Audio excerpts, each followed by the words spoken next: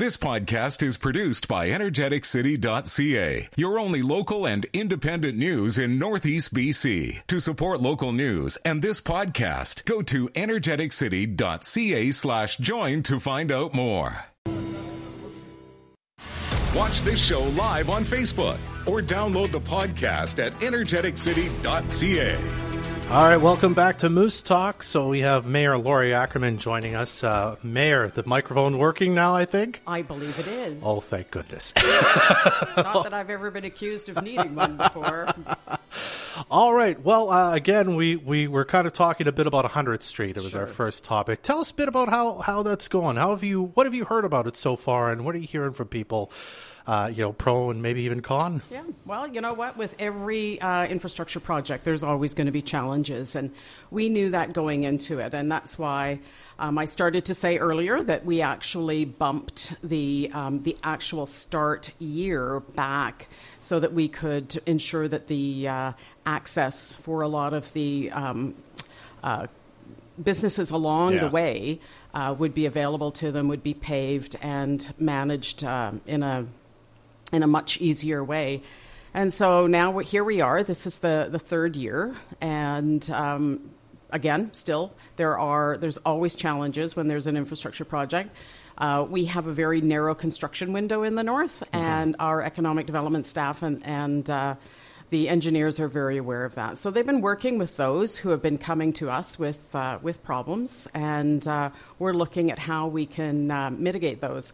One of the issues that we had is the Salvation Army's Northern Center of Hope needed the hydro plugged in, and they finally got around to doing that. And so that's torn up the back alley on in between 99th Avenue and 100th Avenue. Yeah. Okay. I have to ask, because, of course, you kind of mentioned it. People have their opinions about it, right? At this stage, is there any thought, from a political side to you, maybe the council even, of should we address these concerns? Is it too late for us to think about if this was the best way forward, or are you still you're sticking to your guns that despite sort of the haters, if we want to call it that, this is what we're doing and this is the way forward and we're happy with how it's going to turn out? Right. So when you get started on a project, there's to change gears, halfway through is crazy. But when you consider the amount of consultation that was done to do this, to be brutally honest, I hear a lot of positive. Yeah. I hear people who either own, operate, or work in businesses in the part that is already done, and they're talking about how traffic is not backed up anymore because you've got that dedicated left turn lane. The pedestrians feel safer walking, through that area. So hearing a lot of good things about how it looks. And we just hosted the North Central Local Government Association here the beginning of May. And I can tell you, our colleagues from across northern BC that were up here were absolutely envious of the work that's being done in Fort St. John. What we do in 1 year is pretty much what they do in 10 years. Okay. I want to move on to the overdose prevention site and services sort of building that was slated to be set up. Now, it looked like it was starting to move ahead. The permit was withdrawn by the land owner, if I remember right. I just wanted your take on that. Is there more the city maybe could be doing to make this easier so that we can make this reality for Northern Health and for people who would be using something like OPS and their services that would be housed in a building like that? So this entire project and service lies squarely on the shoulder of the health authorities, and that's what was outlined in the ministerial order. I think it was back in 2016. Yeah.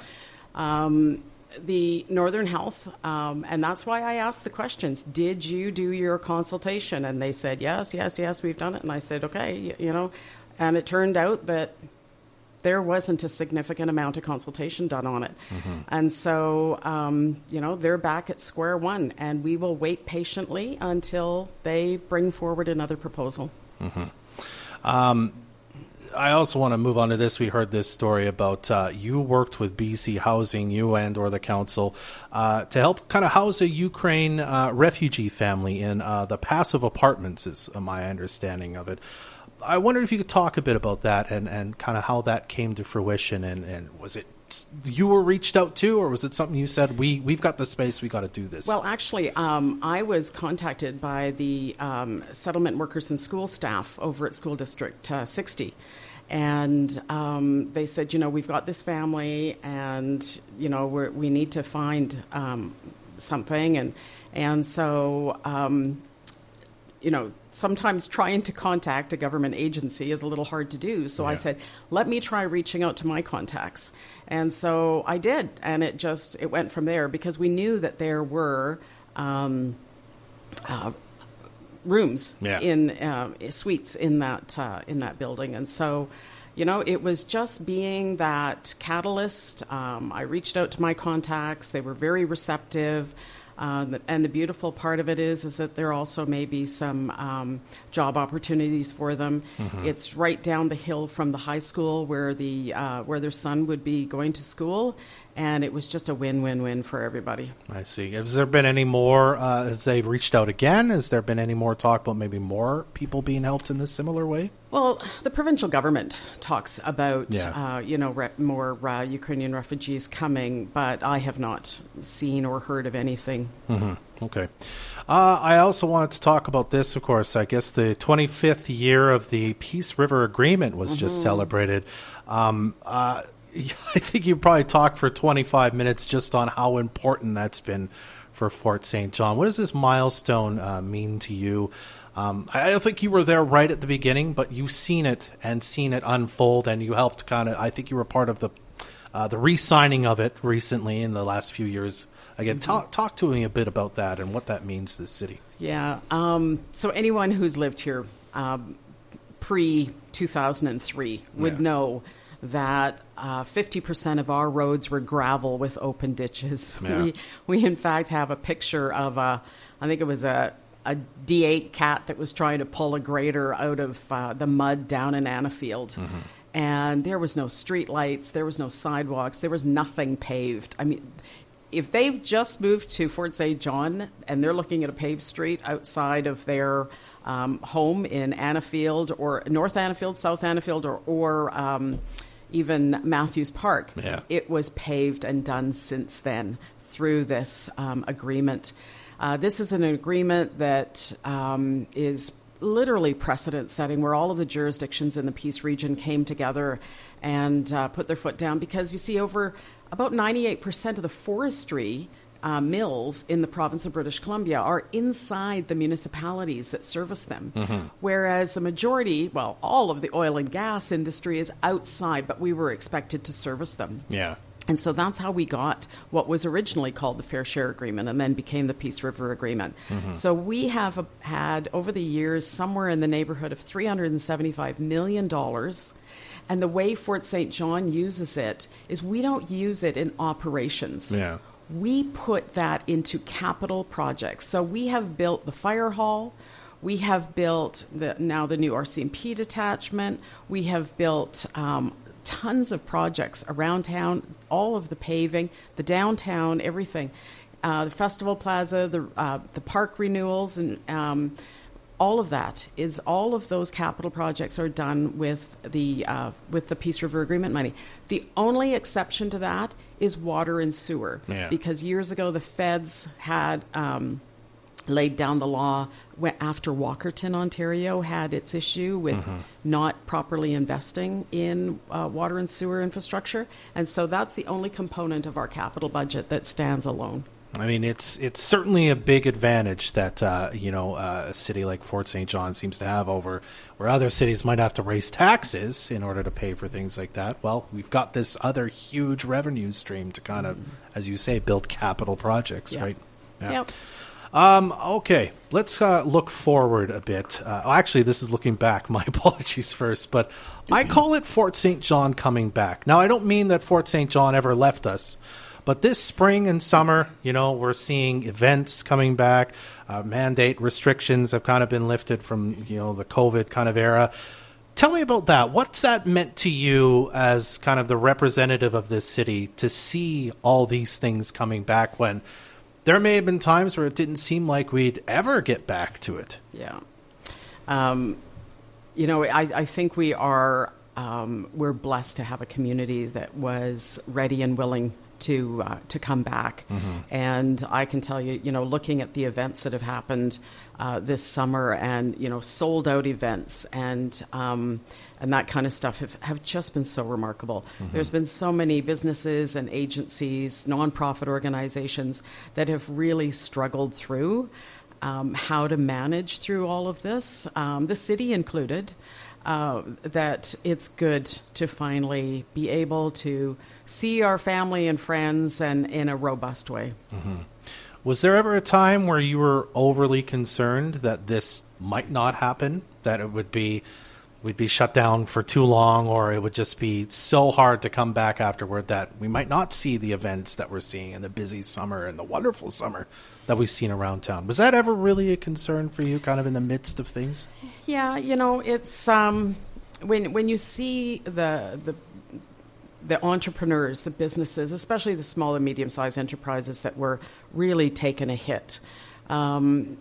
They were the ones that are the backbone of our community, and that's why I started the Mayor's Standing Committee for Economic Recovery. And we took the funds that would come from your business license, and rather than keeping it into the regulatory framework that we had it in, we pulled it out and stuck it in economic development. And so we've created facade upgrade programs that have been really well used. And you just go around town and you can see some of the facades that have been upgraded downtown and in the businesses. We created the grant for the nonprofit organizations to help them with the PPE that was required for their agency, and we're looking at some more to help with reopening. I mean, a big part of that's just even been arts and culture. The growth of it's been massive. I mean, just one example, Energetic County Fair. I think Dale came to you guys in February or March for council originally, and then put that on like months later. Of course, all the events going on at Festival Plaza this summer with music in the park, movies in the park, which we're a part of. The new manager of arts and culture and the strategy and all that, I wonder if you could talk a bit about that. And again, what it's meant to you to see that coming back as well and kind of exploding, given the new kind of manager that we have who's kind of in charge of that. Well, I think it's important to have a robust community, and not everyone is sports minded. They, more arts and culture, and that's a beautiful part of the community. So we need to have that celebration. We need to be able to have these events, to put them on. Yeah. See, we have a community development organizer, and we were one of the only communities in northern BC to have a staff person like that, because quite often volunteer groups, as much as they wanted to put on an event, they didn't have the capacity within their organization. And so we created that position by bringing an arts and culture manager into the fold. We're going to be able to make that aspect of the community that much more robust. I do want to talk about this now, of course, because we are talking about your retirement, but you're not done yet. So I wonder what's left for you before the elections and sort of your term as mayor kind of effectively ends. What are you hoping, if anything, to accomplish before then in kind of your final few months in office here, and what are you hoping to see? Well, there's a lot more work that needs to be done. We've got First Nations communities that own fee simple land inside the city that would like to have an MOU signed. So I'm working on that. There's a rail analysis that was done by the Resource Municipality Coalition, and talking to industry about some of the themes around that rail analysis and what can be done to be the catalyst to bring in more industry that that needs rail, or how do you expand the existing industries that use the rail, and how do you just make that a little more efficient? And CN was a part of this report, so I'm pleased to say that they're very aware of the recommendations that come from that. Other than that, there's other opportunities. The beauty about government is it never shuts down. Mm-hmm. And so I have to keep my foot on the accelerator until the new mayor is sworn in. And I think this will be the first time in quite a long time, and I haven't even looked at this at it, but there will be a peaceful transition of power. Fair point. Well, and I mean, let's talk about your retirement. First of all, we're not using the word retirement. I apologize. Okay. You're not running for re-election. Yeah. Why now? What kind of led to this decision that you said, I think it's time to do something else, or to hand the reins off to the next person? Well, this isn't a career, right? This is an opportunity to be a significant part of the community, but you give up a lot. Mm-hmm. So, you mentioned 11 years. 11 years as a mayor, but 6 years as council. That's 17 years. Mm-hmm. This is not about, why do this? It's why not do this, right? I still have significant work that I could be doing. Yeah. I'm just going to shift that over to the private sector. Mm-hmm. And I'm already getting calls to do that. I get to decide which dragons I'm going to slay when I get up in the morning. Last weekend I was triple booked on the weekend. Mm-hmm. This weekend I've got one event on Sunday, and next weekend, oh heavens, the weekend of the Fall Fair, I am triple booked again. So you think it'll slow down a bit kind of after you're done? Are you looking forward to that, having a little more time? I am looking forward to it. I'm looking for my grandson and myself and his sibling. We don't know if it's a little boy or girl yet. Fair point. Are proud owners of a new ice cream making machine. So it's time to learn the fine art of ice cream making. All right. And then what do you hope for kind of with the next council and the next mayor then? I mean, you've established a lot of things in your time. Reconciliation is a big deal for you. You've been working hard on that. What are you hoping they carry the mantle on, they continue to do? What's your hope for the next council as you transition into being a constituent, not just an elected official? In every municipality in the province of British Columbia, and every local government for that matter, we require an official community plan. Mm-hmm. And that really lays out the direction that your city is going to go. And I hope that when our new official community plan is done, and I would assume that the next council is going to kick that into gear within the next few years, mm-hmm. that they really listen to the community. The one thing when I became the mayor, I asked how we were consulting with the community regarding Site C. Not the technical aspects of Site C, mm-hmm. how the community would be impacted. And so in the summer after I was elected in 2012, it was a summer that I will never get back. But what it gave to us was such a significant awareness of the city. Mm-hmm. And from that, we were able to get that precedent-setting community measures agreement. I think that since then, quite a few of the staff members, and myself included, have become members of the International Association of Public Participation. We've understood the value and the importance of public participation, of getting out there, engaging with the public, getting that feedback, and then moving forward with that feedback. And that was done on the Downtown Action Plan. It was done on the Recreation Plan, Transportation Plan, OCP, Site C, you name it. That's the process we take. Mm-hmm. All right. Well, we're going to have to leave it there, Mayor Ackerman, but I really appreciate you taking time and working through the technical difficulties this morning. Thank you again for coming on Moose Talks. Every project has infrastructure issues. Yeah, absolutely. Take care. All right. That's the Mayor of Fort St. John, Mayor Lori Ackerman. Thanks for listening to this EnergeticCity.ca podcast. EnergeticCity.ca is your only local and independent news in Northeast BC. To help keep us independent and to support this podcast, go to EnergeticCity.ca/join.